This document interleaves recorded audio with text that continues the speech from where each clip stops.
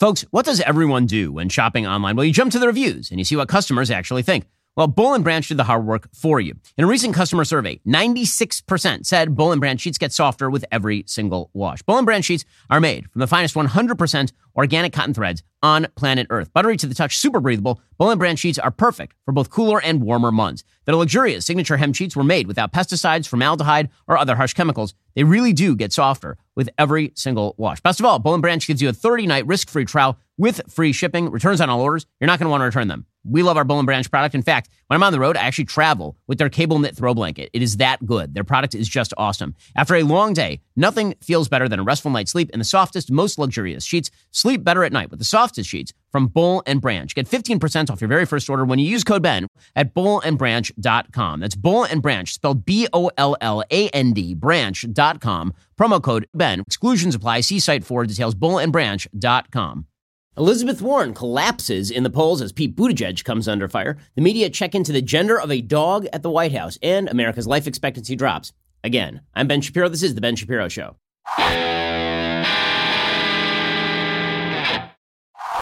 The Ben Shapiro Show is sponsored by ExpressVPN. Stand up for your digital rights. Visit expressvpn.com/Ben. Well, it has been a rough week for Elizabeth Warren, rough several weeks for Elizabeth Warren, ever since she started actually releasing details of her plans. And people realized that these plans were incredibly stupid.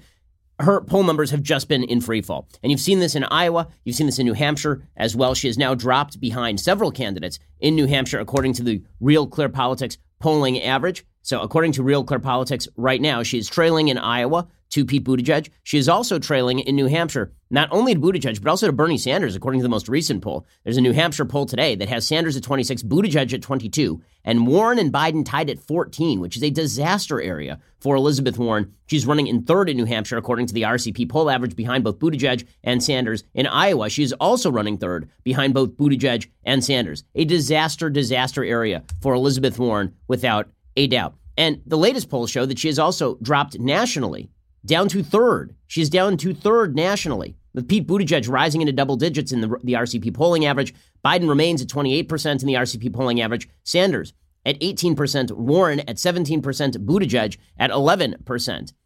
And in the latest polling numbers from Quinnipiac, she has utterly fallen apart. According to Yahoo News, Buttigieg, the moderate millennial mayor of South Bend, Indiana, leapfrogged the race's main liberal candidates, Warren and fellow Senator Bernie Sanders, to claim second behind the resilient national leader, Joe Biden, according to Quinnipiac University's latest poll. Biden is still ahead with 24% among Democratic voters and independents who lean Democrat, a rise of 3 percentage points, a reclaiming of the pole position since Quinnipiac's last poll on October 24th, when he trailed Warren. Buttigieg jumped from 10% to 16% in that time frame. Warren's support dropped from 28% to 14%. Which is just an utterly enormous implosion. Sanders is down from 16% to 13%. So full-on disaster area for Elizabeth Warren. She has got to be in a state of utter panic. Meanwhile, she tries to whistle past the graveyard. She's been suggesting that she'll choose a woman as VP. Well, lady, you're not going to be the nominee, so I'm not sure that this is going to matter. Here's Elizabeth Warren doing the I am woman, hear me lecture you. First, it would be entirely presumptuous of me to talk about running mates.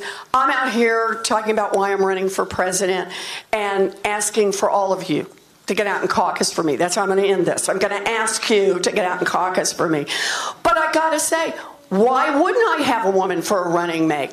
Why wouldn't you have a woman for a running mate? Because you're not going to be the presidential nominee. That's why you're not going to have a woman for a running mate. By the way, I get this frequently on my sort of public email address. Very, very kind folks on the left will sign me up to the mailing list of places like Planned Parenthood and, as it turns out, the Elizabeth Warren campaign. And I received this email from Senator Warren today. Quote, "Thanks for being a part of the conversation about how we can make big structural change in our country.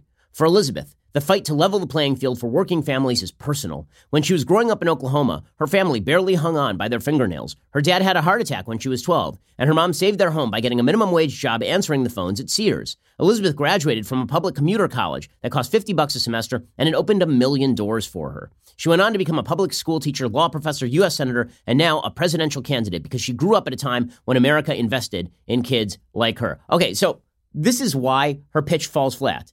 This is a lady who really has had a pretty wonderful American life moaning about how terrible America is. And let me just note the timeline here. She is now 70 years old. So her dad had a heart attack when she was 12. That means that her dad had a heart attack in 1961. And her suggestion is that the federal government spends less in terms of resources now than they did in 1961, which is patently absurd. That's even before the Great Society programs, right? None of that makes any sense whatsoever. When she suggests that her mom saved their home by getting a minimum wage job, answering the phones at Sears, was the minimum wage higher or lower back in 1961? When she suggests that she graduated from a public commuter college that cost $50 a semester, yes, because that is not inflation adjusted from 1967. Also, there are public commuter colleges. They still exist.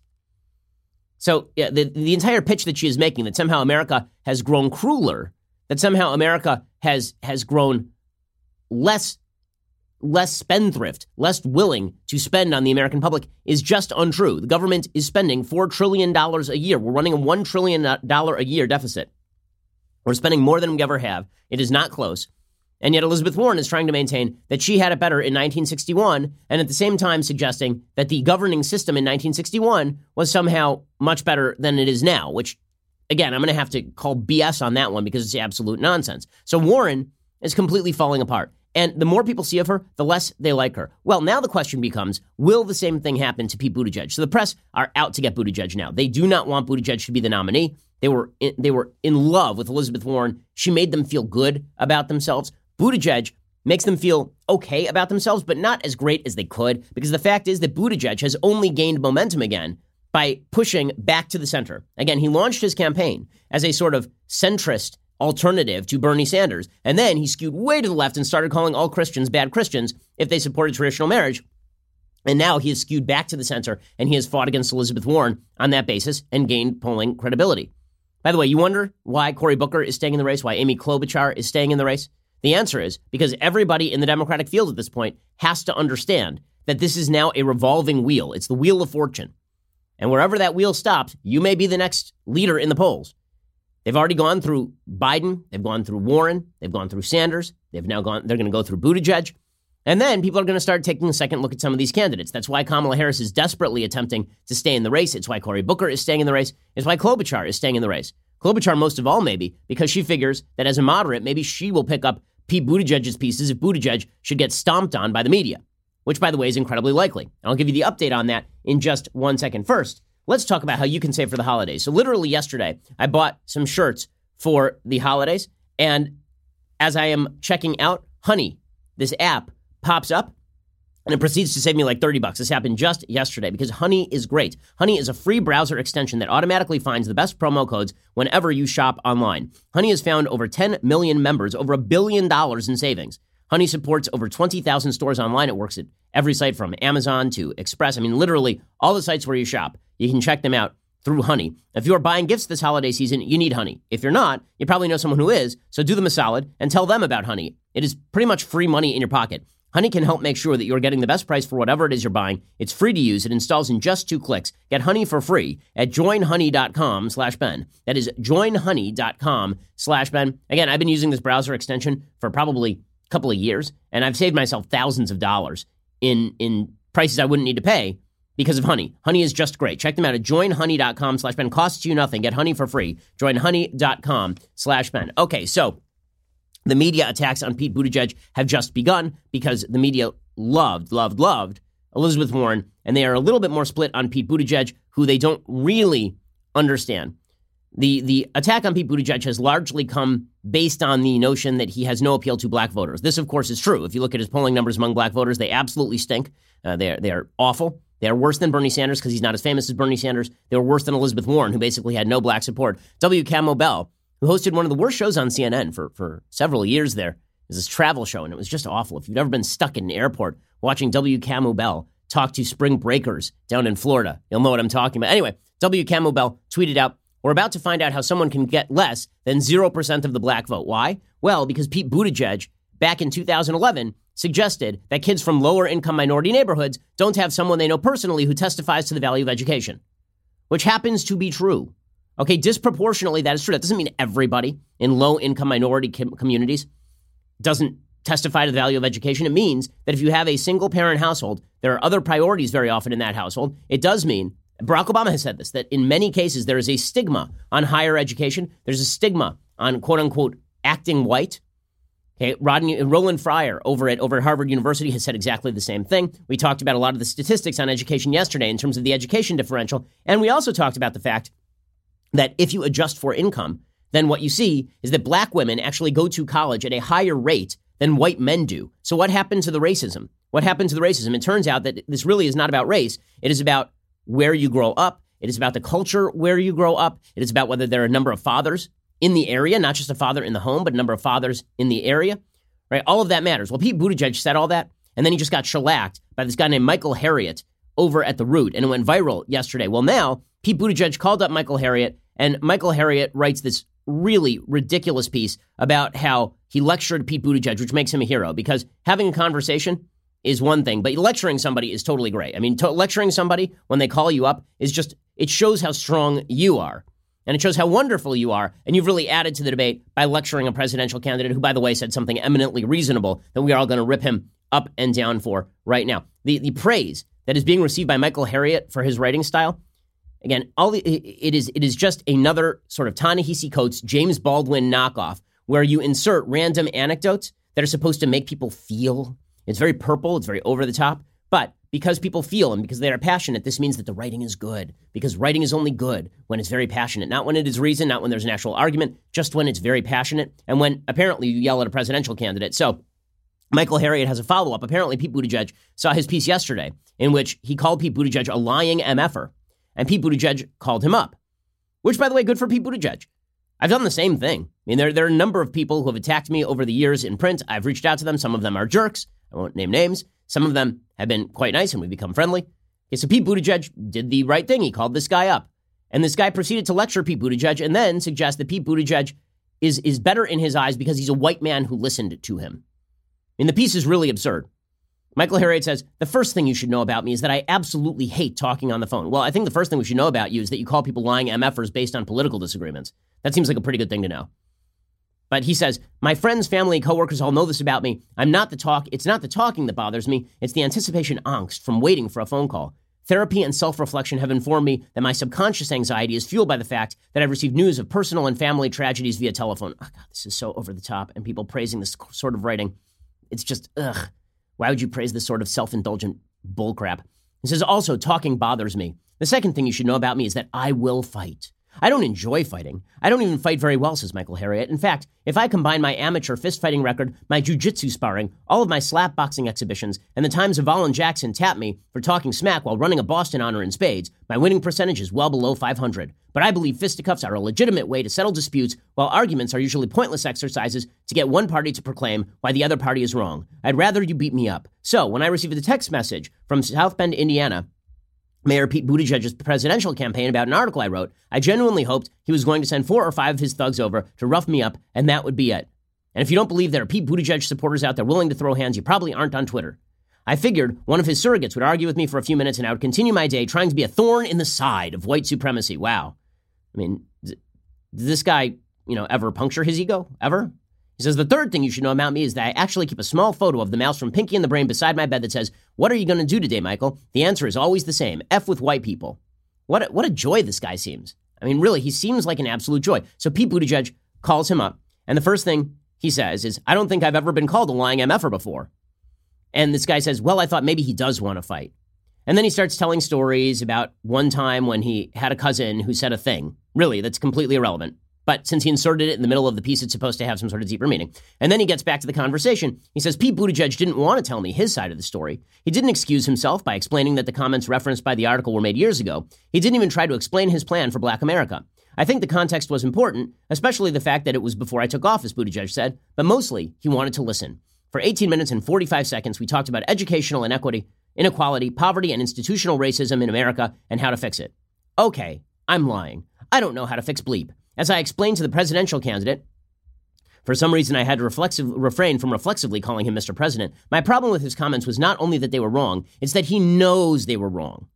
Right? This is the part that's so gross about the Michael Harriot attack, is it can't just be a good faith disagreement about the sources of educational inequality and outcome inequality. It has to be that Pete Buttigieg is badly motivated, that it was all about how Pete Buttigieg is actually a person who has internalized racism and doesn't even realize it.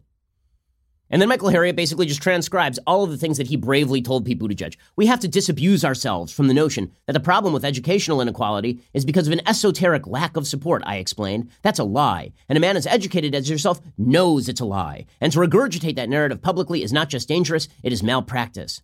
I conceded, he said, that the problems with institutional racism are so complex and go back so far, I'm not sure that anyone, a mayor, a governor, even a president, could fix them. Buttigieg, however, insisted there are some things that people in power could do to make things more equal, a point I actually agreed with. I do think there are some ways to attack these issues with policies that might solve these issues, but would certainly help, he said. But did you disagree with the point I was making? Buttigieg asked, listing a few programs designed to alleviate this specific problem. Sometimes children don't get to see the possibilities. Do you think the lack of positive examples of educational success can lead to mistrust and a lack of confidence in the system? No. Well, yes, I answered, but the lack of confidence doesn't have anything to do with role models or support from parents. It's because the bleep is true, right? Lack of confidence in the educational system, dropping out of school in high school, that's obviously a reflection of truth, as opposed to Michael Harriot, who, as he discussed in his column yesterday, went to college and proceeded to get himself a job and walked the ditch between his lower income side of town and his school. And then he goes on to talk about how every study and data point shows that racism is baked into the education system. Well, not every study and data point shows that, actually. He says, if your goal was to fix the problem in America's schools, why would you even mention confidence? A president can't fix confidence, and you can't say black kids don't have confidence in the system without pointing out all the reasons they shouldn't have confidence in the system. And then Buttigieg agreed, right? Then Buttigieg did what he is expected to do. He agreed that the family values argument has no place in political discussions because, as I noted, it infers that black parents don't know the importance of a healthy family structure. However, the issues that cause these problems are rooted in poverty, inequality, and America's history of racism. So in other words, if you get pregnant out of wedlock, like 71% of all of the children born in the black community, their parents have, then that is poverty, inequality, and systemic racism, not you had sex before being married and then got pregnant without being married and then had a kid without being married. No, it's got to be about systemic racism. The end of this piece is the part that matters.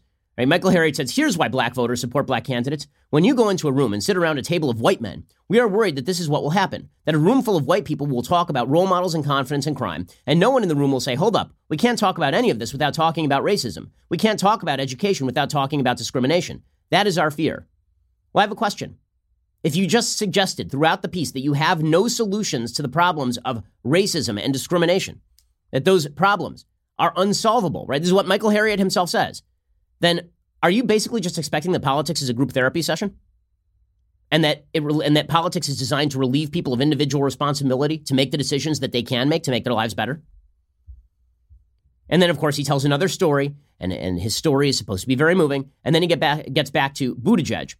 And I'll give you the end of this ridiculous piece in a second. Again, the attacks on Buttigieg are not going to cease. And this particular attack, being cheered on by the intersectional woke Twitterites, it's ridiculous. This particular attack is an attack on a perfectly valid point of view that Buttigieg expressed, but because he's white, he's not allowed to say it. We'll get to that in just 1 second. First, let's talk about the quality of your bedding. So, if you are lacking in sleep quality this holiday season, maybe you have a great mattress. Maybe you already went and got one. Maybe everything in your room is sleep set, right? You don't have the blue light right before you go to sleep, but you're still not getting the sleep you need. Perhaps that has something to do with the sheets upon which you are sleeping. This is why you need Boll & Branch. Boll & Branch sheets are so good that I got rid of literally all the other sheets in my house, and we only use Boll & Branch. Everything Boll & Branch makes, from bedding to blankets, is made from pure 100% organic cotton. They start out super soft, they get even softer over time. You buy directly from them, so you're essentially paying wholesale prices. Luxury sheets can cost up to $1,000 in the store, but Boll & Branch sheets are only a couple of $100. Shipping is free. You can try them for 30 nights. There's no risk, no reason not to give them a try. Try Boll & Branch sheets. You will indeed love them. To get you started, right now, my listeners get $50 off your first set of sheets at bollandbranch.com. Promo code Ben. Go to bollandbranch.com today for $50 off your first set of sheets. That is BOLL and branch.com. Promo code Ben. Bollandbranch.com. Promo code Ben. So good, you're going to get rid of all the other sheets in your house. Bollandbranch.com. Promo code Ben, and you get $50 off your first set of sheets. Okay, so this article from Michael Harriot, which is, again, the second of a two-part series, the first calling Pete Buttigieg a lying MFer, the second basically saying that he is a nice white man, meaning he has no ability to change anything, but at least he listens to me. He says, Pete Buttigieg is a white man. I didn't say it like that. I told him he was obviously intelligent. I told him he was lucky to have all the privileges he was afforded. I told him it was clear that he was hardworking. But, I said, you're a white man. A mediocre white kid with mediocre intelligence and mediocre parents can easily make it in America, I explained blackly. And this is exactly the parallel to when he suggested that Buttigieg's talk about education was Buttigieg explaining whitely. Right? See, it's not that he is saying something right or wrong. It's that he is saying something from a black perspective, and therefore it is inherently correct. And that is the point that Harriet is making. He said a smart black kid with smart parents and a supportive community still has to fight every day to hope to reach the levels of what a mediocre white man accomplishes. Okay, first of all, untrue. If you want to say a black male, then perhaps you have more statistical support. If you want to say black kid, false. As I just mentioned, black women who grow up in similar circumstances to white women actually do better than white women in terms of income and college education. Black men have a different problem.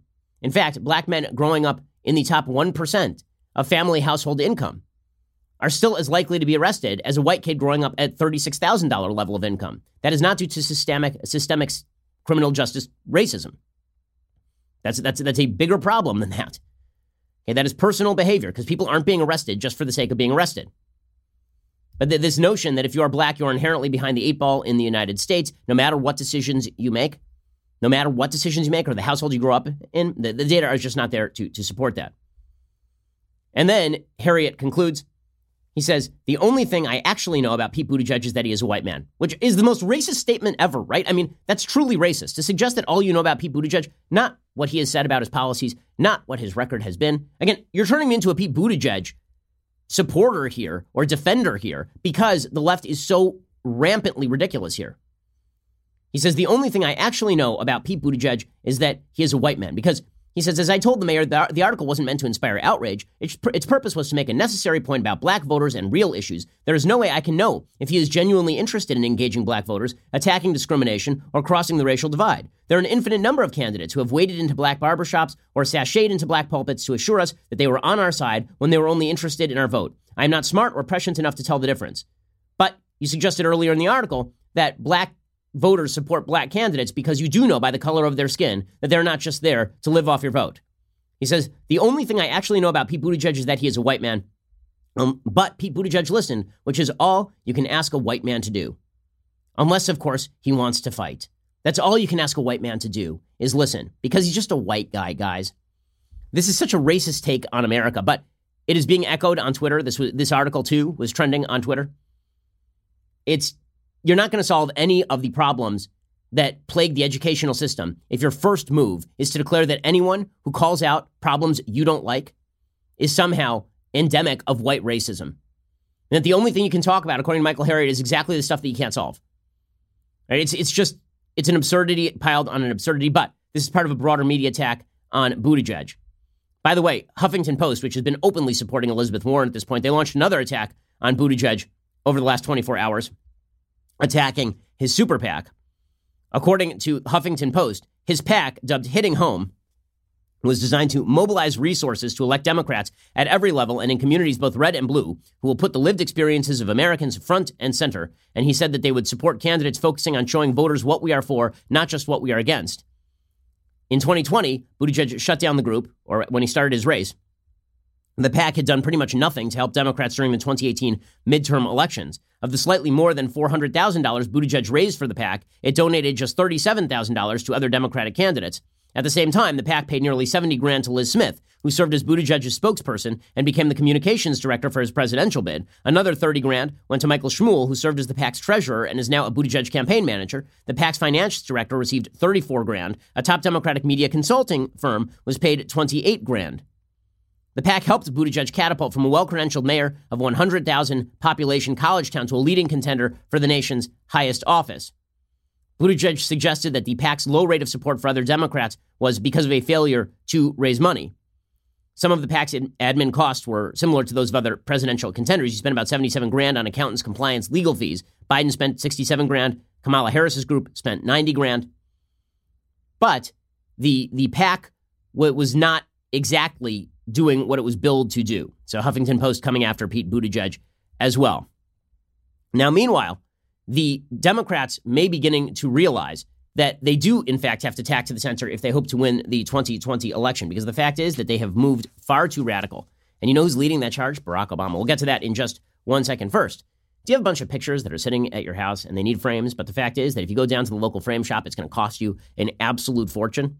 Well, Good news for you. FrameBridge makes it easy and affordable to frame your favorite things, from art prints and posters to all your best photos. And with the holidays fast approaching, FrameBridge is a perfect way to give ridiculously easy and thoughtful gifts. Here's how it works. You go to framebridge.com, you upload your photo, you can preview your item online in a variety of frame styles or select one of their best-selling designs. The expert team at the FrameBridge factory will then custom frame your item and deliver the finished piece straight to you or to anyone on your list. A handmade personalized gift from FrameBridge starts at $39. All shipping is free. My listeners will get 15% off their first order at framebridge.com when they use my promo code Shapiro. I've used FrameBridge before. They make it supremely easy. And again, it's not going to cost you an arm and a leg to basically get stuff custom framed. It's pretty awesome. Become a gift-giving legend. Use FrameBridge to give high-quality, one-of-a-kind gifts that you can order in minutes. Go to framebridge.com. Use promo code Shapiro. You'll save an additional 15% off your first order. Just go to framebridge.com, promo code Shapiro. Again, framebridge.com, promo code Shapiro. Okay, meanwhile, the Democrats are beginning to realize that they have swung too far to the left. Barack Obama, of all people, is telling Democrats that they've swung too far to the left. Politico had an article yesterday in which Barack Obama's aides were quoted as saying that Obama might have stepped in the middle of this presidential race to stop Bernie Sanders if he thought Sanders was going to be the nominee. According to Ryan Liz's report over at Politico, back when Sanders seemed like more of a threat than he does now, Obama said privately that if Bernie were running away with the nomination, Obama would speak up to stop him. One advisor told Liz he can't confirm that. He hasn't said that directly to me, said the advisor. The only reason I'm hesitating at all is because, if Bernie were running away with it, I think maybe we'd all have to say something, but I don't think that's likely. It's not happening. So the Democrats beginning to realize that the full-scale embrace of Medicare for all, democratic socialism is not going to be a successful strategy. This is particularly true in the swing states.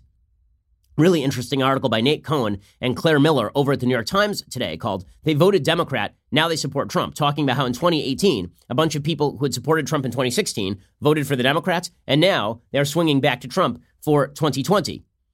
According to the New York Times, success in the midterms might not mean as much for Democratic presidential candidates as the party might think. Nearly 2/3 of voters in 6 battleground states who voted for Trump in 2016, but for Democratic congressional candidates in 2018, say they intend to back the president against each of his top rivals, according to recent polling by the New York Times Upshot Siena College.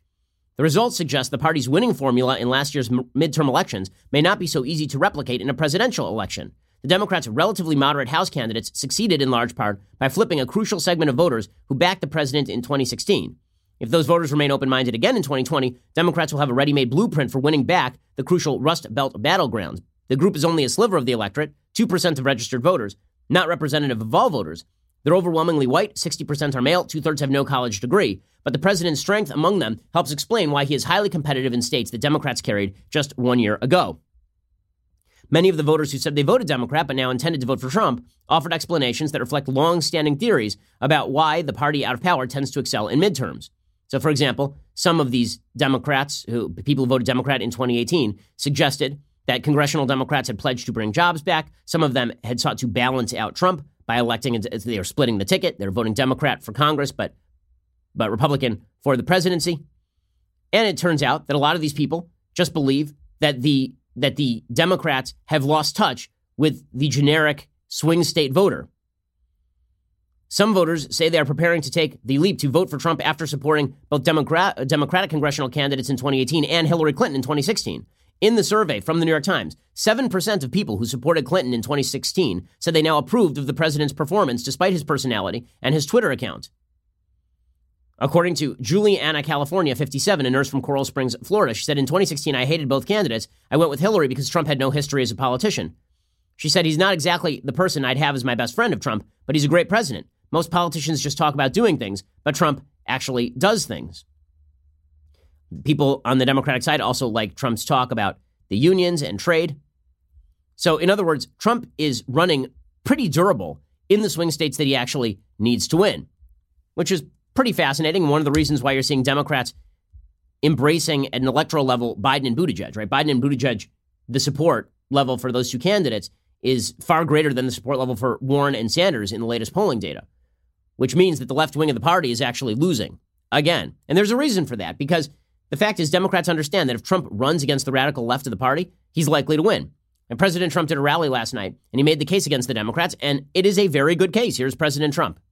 "We will defend privacy, free speech, free assembly, religious liberty, and the right to keep and bear arms.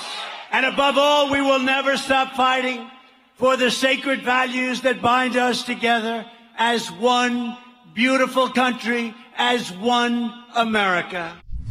Okay, I mean, that pitch is a better pitch than the Democrats' Medicare for all, drag queens will take down Trump, right? The more radical wing of the Democratic Party. Like that stuff is not going to play, particularly in the swing states, which is one of the reasons why Michael Bloomberg is even throwing his hat into the race. We'll get to Michael Bloomberg in just 1 second. First, let's talk about how hiring can be a challenge. I mean, the fact is that you're constantly looking to upgrade your business. So let's say that you have a producer, like say a producer named Mike, and let's say that one of his only jobs before the show is to ensure that the microphone that is strung up your shirt so that you can actually speak into the microphone is there. And then you start the show, and then you realize that the microphone is not on your shirt. And let's say you're like, you know what, Mike, this has happened one too many times. I don't care that you play a great bass guitar. I am not okay with this. It's time to upgrade our producers. Well, then perhaps you would look to, that's just an example. I'm not saying it actually happened that way. Then you should check out ZipRecruiter.com. ZipRecruiter makes things supremely easy. Well, what do? First, they post your job, and then basically they invite people who are qualified to apply for your job so you get qualified candidates fast. With results like that, it's no wonder that 4 out of 5 employers who post on ZipRecruiter get a quality candidate within the very first day. See why ZipRecruiter is effective for businesses of all sizes. Try ZipRecruiter for free at this web address, ZipRecruiter.com/dailywire. That's ZipRecruiter.com/DAILYWIRE. ZipRecruiter.com/dailywire. ZipRecruiter is indeed the smartest way to hire. Okay, before we go any further, I also have to remind you of something. I'm about to say something I never thought I would say. You ready for this? Do not buy a membership to Daily Wire today. Don't do it today. Why? Because I'm going to save you some money. This Friday is Black Friday. I have some Daily Wire insider information about some amazing deals for you. Hold on to your money now. Wait until Friday for the best deal we have ever offered in the history of the Daily Wire. You will thank me later. And then you should subscribe on Friday, right? Like just hold off. Do it on Friday. And then once you're a subscriber, you get our articles ad-free. You get access to all of our live broadcasts, our full show library, select bonus content, our exclusive Daily Wire app, which is a pretty fantastic feature if you have not yet checked it out. Plus, if you choose the new all-access plan, you get all of that plus the legendary Leftist Tears Tumblr and our brand new Ask Me Anything style discussion feature that allows you to engage our hosts, writers, and special guests on a weekly basis. Again, wait until Friday for the best deal we have ever offered. You will thank me later. Also, one of the reasons you should subscribe, you get our Sunday special on Saturday. This Sunday special, we have an overload of yarmulkes because stopping by is Yoram Hazony, the scholar on nationalism. He has a great book out about the virtue of nationalism. I know a lot of nationalism talk lately. We had Rich Lowry on. They're having Yoram Hazony on. Yoram's a really interesting thinker. So you're going to want to check that out. Here's a little bit of what it sounded like. Look, I live in a socialist country. No one dislikes socialism as much as I do. It's totally intolerable. I don't want anybody to live like that. I don't want Americans to live like that. I'm not on that side. But if they're going to tell me that economics, which is the science of the choosing free, consenting individual, can answer the basic problems America has today, that's false. Okay, so Yoram's a really, really interesting thinker. I really enjoy his work. Also a personal friend, so it's pretty cool and interesting discussion. So you get all of those wonderful things. Also, again, day after Thanksgiving, buy the subscription then. Go to dailywire.com/subscribe and make the magic happen for yourself. It really is fantastic. We are the largest, fastest growing conservative podcast and radio show in the nation.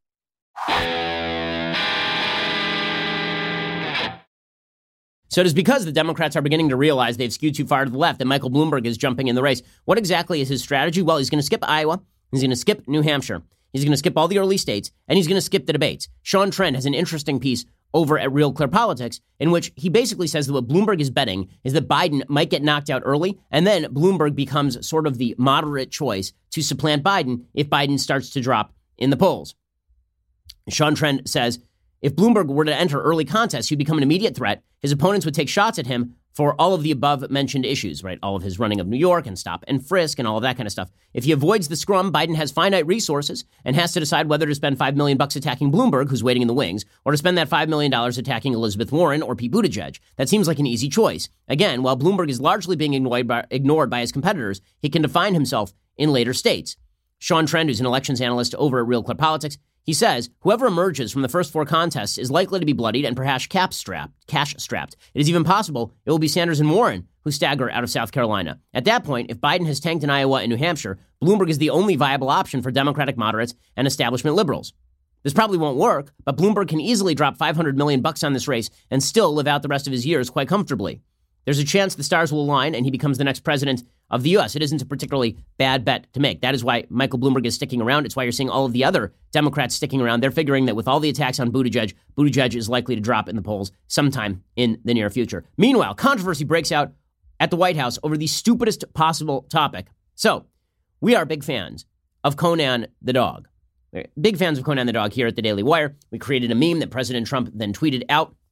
It was a picture of President Trump giving the Medal of Honor, because it had a paw on it, to Conan. Conan, of course, is the dog that chased down Abu Bakr al-Baghdadi, who then blew himself up in a tunnel. The dog was slightly wounded and is now fine.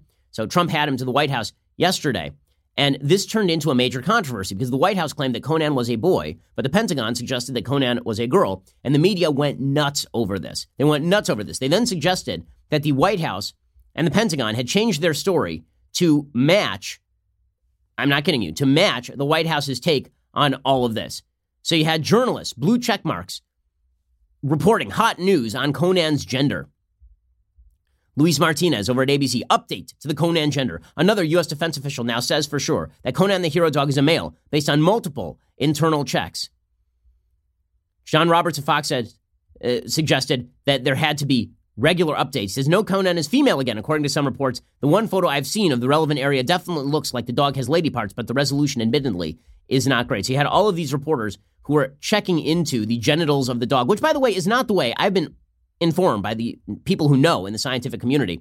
I've been informed by folks who know that that is not the way you check the gender of a dog. You ask the dog. You have to check the dog's gender and or species identity because gender and sex are completely different. And perhaps the dog feels like a female dog, even if it is a biologically male dog. So just looking at the gender, that is the sex assigned at birth to the dog. Let's not be in any way intolerant on this particular issue. Well, Kellyanne Conway decided to play a game with the press yesterday. They asked her about the gender of the dog, and she simply refused to answer the question, which is quite hilarious. Here she was yesterday. Can we just get you to definitively say the sex of Conan? No, I won't do that. You don't know if it's a boy or girl? No, I won't do that because then you'll say that I was talking about somebody's sex or gender, so I'm not doing that. It's just a dog. I don't think we talk about sex in the White House briefing room, Hans. So this prompted an actual editorial piece from Molly Roberts at the Washington Post called How the White House Ruined the Hero Dog. Now, I'm pretty sure it's you guys who ruined the hero dog because everybody was pretty much on board with the hero dog. And then you guys started fact-checking whether or not the president of the United States had actually given a medal to the hero dog like 3 weeks ago. And then Trump has the dog there, and you start bitching and moaning about why the president wasn't nice enough to the hero dog and how there was a big controversy over the sex of the dog. I definitely trust you guys on these issues. Like, I think that, by the way, do I really think that the media even care about facts? No, I don't. I think that they have an agenda.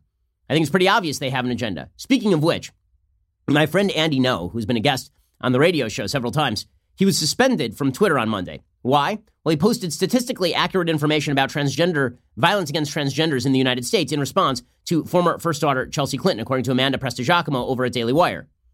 Ngo posted in a tweet that earned him a suspension, the U.S. is one of the safest countries for trans people. The murder rate of trans victims is actually lower than that for the cis population. Also, who is behind the murders? Mostly black men.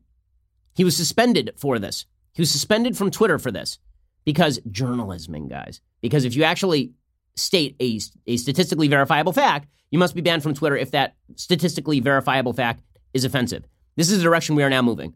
The media fact-checking the genitals of dogs and Twitter banning people who state statistically verifiable statements about violence against transgender people in the United States. Ngo was notified by Twitter that he had been suspended for violating the tech giant's rule against so-called hateful content. Ngo said in a statement, quote, stating a verifiable empirical claim with no value judgment attached is determined to be hateful conduct by Twitter. The platform mostly used by journalists to communicate and counter fake news also actively punishes individuals for communicating truths when they are deemed politically inconvenient. This was Ngo had posted this in response to Chelsea Clinton writing since 2013. More than 150 trans people have been murdered in the U.S., the majority black transgender women. On Transgender Rights Day in 2019, Transgender Day of Remembrance 2019, we remember and honor the lives lost, hold their loved ones in our hearts, and must commit to doing all we can to end this epidemic of violence and hate. The statistical information provided by Ngo is actually also provided by the Human Rights Commission. the same organization that Clinton centered her Transgender Day of Remembrance tweet around. I mean, Chad Felix Green, who has outlined this in The Federalist, he says, of the 118 cases listed from 2015 to 2019, 52 have known murderers. The above chart reveals that the racial identity of the victim and the murderer seem entirely irrelevant to the murder motivation. While 67% of the victims are indeed black, and the majority are trans women, as reported, the majority of their killers are black as well. This is true for white victims and a single Native American victim who was murdered by a Native American killer. It's not shocking, of course, that No was banned from Twitter, because this is the same platform that banned feminist writer Meghan Murphy for suggesting that men are men and women are women. Yes, facts rule the day in the world of social media, as well as in the media as well. Speaking of bad media coverage, there's an absurd article about same-sex relationships, same-sex behavior in animals, according to the New York Times. And it just shows you how science is becoming secondary to politics. There's an article in the New York Times called Seeking a New Lens to Study Same-Sex Behavior in Animals. A team of researchers say that science has relied on a human heterosexual baseline and made faulty assumptions about sexual activity in the animal kingdom. How so? Well, it turns out that homosexual activity is not supremely uncommon in the animal kingdom. Which, so what? I mean, really, so what? But the question that has been asked by a variety of researchers of all political stripes has been, okay, so why does homosexual behavior continue to occur in the animal kingdom, considering that it is not, on its face, evolutionarily beneficial, right? Homosexual activity does not produce offspring, obviously. And so if you're talking about the value of evolutionary biology and carrying on genetic lineage, then why would you engage in, why would there be a continuation of same-sex behavior in animals when this obviously does not forward the genetic profile of the animals at issue? And so there have been a bunch of theories. The idea that this creates some sort of bonding between animals, or the idea that this is some sort of altruistic, that animals that are oriented this way provide some sort of altruistic service to other young offspring in the community, right? There have been a bunch of biological theories about this, but the New York Times is angry at all of those biological theories. Why? Because they say it is heterosexist. The origins of such same-sex sexual behavior have long puzzled evolutionary biologists. How could this behavior evolve and persist in so many lineages, even when it doesn't directly aid reproduction? Says the New York Times. That very question may be the wrong one to ask. A group of researchers argue in a study published last week in Nature, Ecology, and Evolution, seeking to flip the underlying assumptions of a whole wing of biology.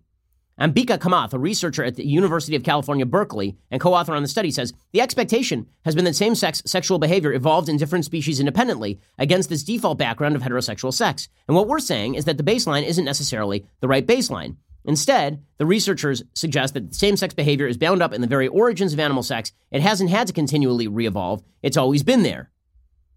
But that doesn't answer why it has remained, right? Because if there is behavior that is evolutionarily non-sustainable, then why exactly would it remain? Right, this has been the mystery that has puzzled evolutionary biologists, but the fact that people even ask the question is apparently cisnormative. According to the New York Times, evolutionary biologists have long pondered same-sex behavior, often describing it as a Darwinian paradox. Paul Vasey, an expert on non-conceptive sexuality at the University of Lethbridge in Alberta, who didn't participate in the study, says one school of thought held that such behaviors weren't primarily sexual, instead relating to dominance or grooming. Other researchers have suggested it persists in some species because it helps social animals maintain communities, according to Max Lambert, a biologist at Berkeley. Still others suggested that examples of same-sex behavior were practiced for reproductive sex or even cases of mistaken identity. Most agreed it had to have some sort of evolutionary benefit to make up for the presumed cost of non-reproductive sexual behavior. But this study says no. One of the authors, Julia Monk, a PhD candidate at Yale and the study's lead author, says the idea that same-sex sexual behavior had to be justified at all seemed like a perspective of dominant cultural norms rather than a more holistic view of the actual biology. I really disagreed with some of the ways I saw that discussion framed. So, what exactly are these researchers looking for? They are looking to bring into the conversation gender theorists. Not kidding. At issue with past research in the field, Dr. Lambert says, is that unexamined cultural projections, largely by the white heterosexual men who have dominated the field, resulted in many researchers failing to accurately document what they were seeing. You see, there's too many white heterosexual male scientists, and that's why they asked the question, why sexual behavior that obviously and explicitly cannot lead to reproduction continues to maintain in the animal kingdom. So the question itself is a reflection of the patriarchy, not a reflection of an actual biological mystery. Ms. Monk and her colleagues say that explicitly flipping the cultural assumptions, in this case by conducting the study with researchers who self-identify as queer and bringing in outside disciplines like social science, can yield better research. See, that'll change we have to change the science by bringing in scientists who are gay, because they will have a vested stake in the notion that the underlying patterns of sexual behavior are homosexual in origin, and therefore that will change the entire script. Of course, none of this actually answers the question, but they are saying that the question is irrelevant, but it's only being asked because people are heterosexual, which again does not explain the Darwinian evolution of homosexual behavior in animals and its continued maintenance.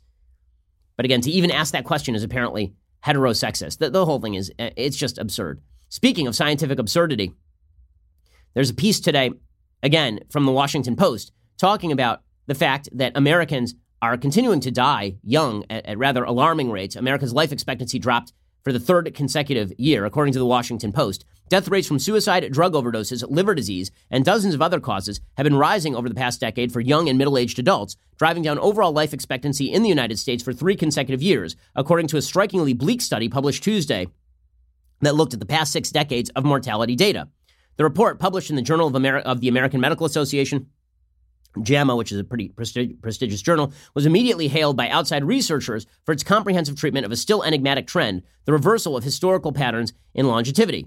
Despite spending more on healthcare than any other country, the U.S. has seen increasing mortality and falling life expectancy for people aged 25 to 64 who should be in the prime of their lives, which has nothing to do with the healthcare system and everything to do with suicide, opioid epidemic, and obesity. And the single greatest factor in this particular study is obesity. And it is buried way down in the article. Way down in the article. According to one of the analysts who is looking at the study, Stephen Wolf, who's director emeritus of the Center on Society and Health at Virginia Commonwealth University, he says some of it may be due to obesity. Some of it may be due to drug addiction. Some of it may be due to distracted driving from cell phones. Given the breadth and pervasiveness of the trend, it suggests that the cause has to be systemic, that there's some root cause that's causing adverse health across many different dimensions for working-age adults. Now, listen, I wrote an entire book suggesting that the rise in the opioid epidemic and the increase in suicide is at least partially due to a lack of meaning that Americans are feeling each and every day. But beyond that, the most obvious medical explanation for all of this, beyond drug overdose, is obesity. Right? Obesity has been rampant, according to the Washington Post, burying this all the way down in the middle of the story. I mean, like paragraph 15. Obesity is a significant part of the story. The average woman in the United States today weighs as much as the average man did half a century ago. Whoa. Men now weigh about 30 pounds more than that. Most people in the United States are overweight, an estimated 71.6% of the population aged 20 and older, according to the CDC. That figure includes 39.8% who are obese. 4 in 10 Americans over age 20 are obese, which means having a body mass index of 30 or higher in adults. Obesity is also rising in children. Nearly 19% of the population age 2 to 19 is obese. Jay Olshansky, professor of public health at the University of Illinois in Chicago, says these kids are acquiring obesity in their early teen years, sometimes under the age of 10. When they get into their 20s, 30s, and 40s, they are carrying the risk factors of obesity that were acquired when they were children. We didn't see that in previous generations. He says this isn't a one-time phenomenon. It's going to echo through time. In other words, people are eating too much. The reason I bring this up is because this is buried all the way down there in the article. Past factors like drugs or the healthcare system. If we eat ourselves to death and die at age 50, that's going to really skew the life expectancy statistics in the United States. And these are the same members of the media who in the style section will be pushing the idea that you can be healthy at any weight, which is obviously untrue. Obviously untrue. This has been one of the big pushes in social media, is you are beautiful no matter what weight you are. Well, beautiful is an aesthetic judgment, right? It's subjective and aesthetic to a certain extent. I think beyond a certain extent, it is not. I think there is such a thing as objective beauty in the sense that pretty much everybody agrees what is beautiful and what is not. But beauty is to a certain extent in the eye of the beholder. What is not in the eye of the beholder is your health status. And the idea that you are healthy at any weight is simply untrue. There is not a single serious medical professional in the United States who will suggest that you are healthy at any weight. And the media's prevailing sentiment that you are healthy at any weight is, again, anti-scientific. The anti-scientific tilt of the media, and increasingly of scientists themselves, is an extraordinarily dangerous phenomenon in the United States. It is going to lead to severe consequences. It's going to lead to people leading less healthy lives. It's going to lead to the skewing of science in crucial areas of American life. And then we are told, of course, that if we question the anti-scientific consensus, then we are anti-science in some way. Political correctness should never trump the ability of people to live healthy lives. And what we are seeing right now is exactly that. Okay, time for a couple of quick things that I like and then a couple of quick things that I hate. So first of all, things I like. Thanksgiving is coming up. I love Thanksgiving. Thanksgiving is phenomenal. So first, I just want to give thanks to you, the listener. You guys make it all possible. I really appreciate you engaging with our content every single day. It is awesome to be able to speak to you and to have this conversation with you on an ongoing basis. I want to say thanks to our staff. Our staff is, aside from the ones who get fired during every ZipRecruiter ad, our staff are just phenomenal. They do an amazing job each and every day dealing with my ridiculousness and vicissitudes and arriving late for each and every broadcast. They do a great job here at the Daily Wire. I want to thank the administrators here at the Daily Wire. They do a great job of ensuring that we have great staff and making sure that all of the trains run on time. Obviously, I want to thank my family. I'm thankful for my family, which provides the support basis and also the duty that makes me a better person. I want to thank specifically, obviously, my wife and my kids, who are wonderful in every way. I know it sounds like an Oscar speech, but since it's Thanksgiving coming up, sounds like a good time to say what I'm thankful for. And I am thankful for the Declaration of Independence and the Constitution of the United States, the greatest documents ever written by man. These documents enshrine basic notions of human individual rights and liberty, the value of each individual human being. Those eternal principles spelled out in those documents, not fulfilled at the founding, but gradually broadened to encompass everyone they should encompass over time.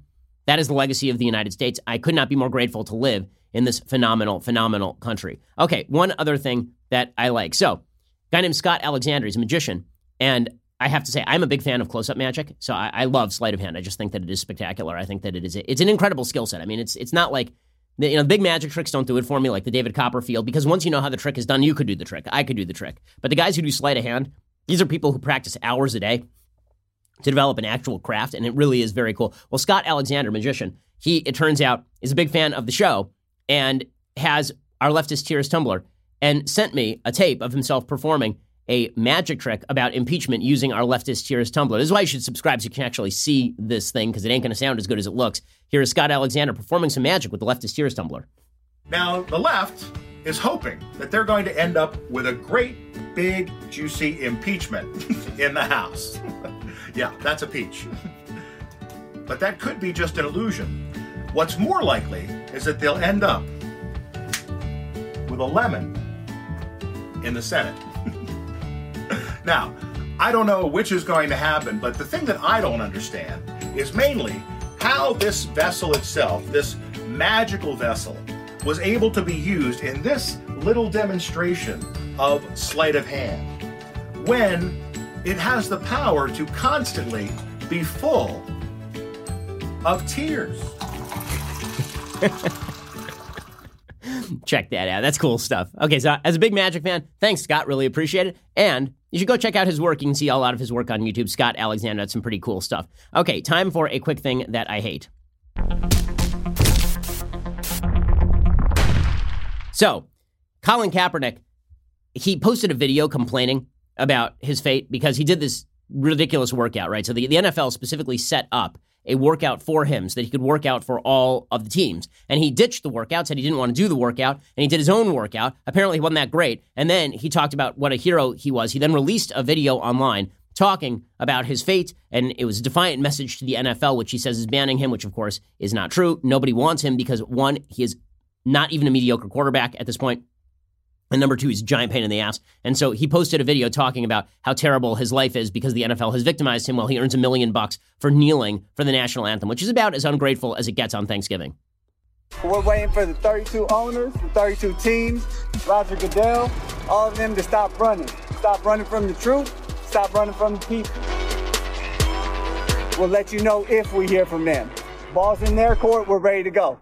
Okay, so he posted this clipped up video of himself talking about this with some cool music and some pictures of himself signing autographs. Okay, well, I will say one thing I'm grateful for. This is hilarious. So Colin Kaepernick didn't get any interest, none.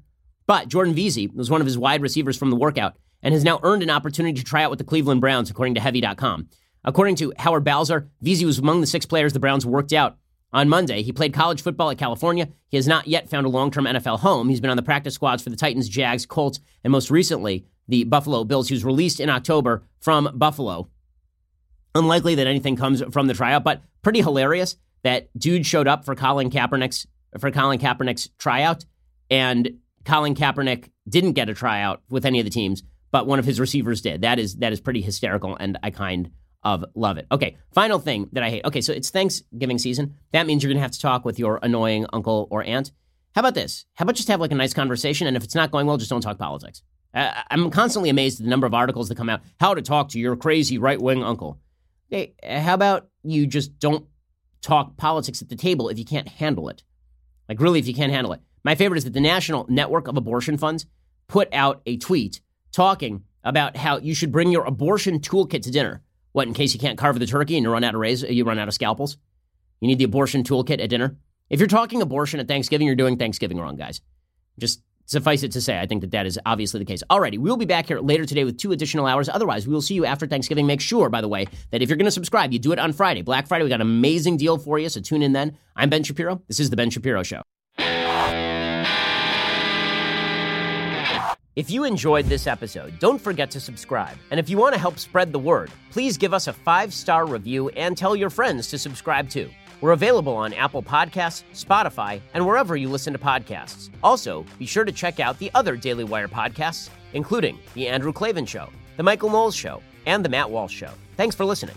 The Ben Shapiro Show is produced by Rebecca Dobkowitz, directed by Mike Joyner, executive producer Jeremy Boring, senior producer Jonathan Hay, supervising producers Mathis Glover and Robert Sterling, technical producer Austin Stevens, associate producer Colton Haas, assistant director Pavel Wydowski, edited by Adam Sayevitz. Audio is mixed by Mike Coromina. Hair and makeup is by Jesua Olvera.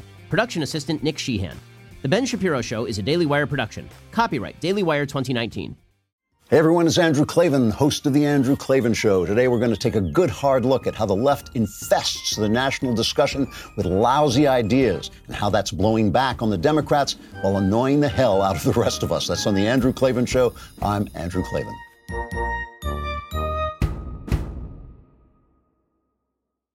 We'll get to more on this in just 1 second. First, Pure Talk believes in American values, and that free should mean, like free. So when you switch to Pure Talk today, you'll get a free Samsung 5G smartphone. There's no foreign line requirement, no activation fee, just a free Samsung that's built to last with a rugged screen, quick charging battery, and top-tier data security. Qualifying plans start at just $35 a month for unlimited talk, text, 15 gigs of data, and a mobile hotspot.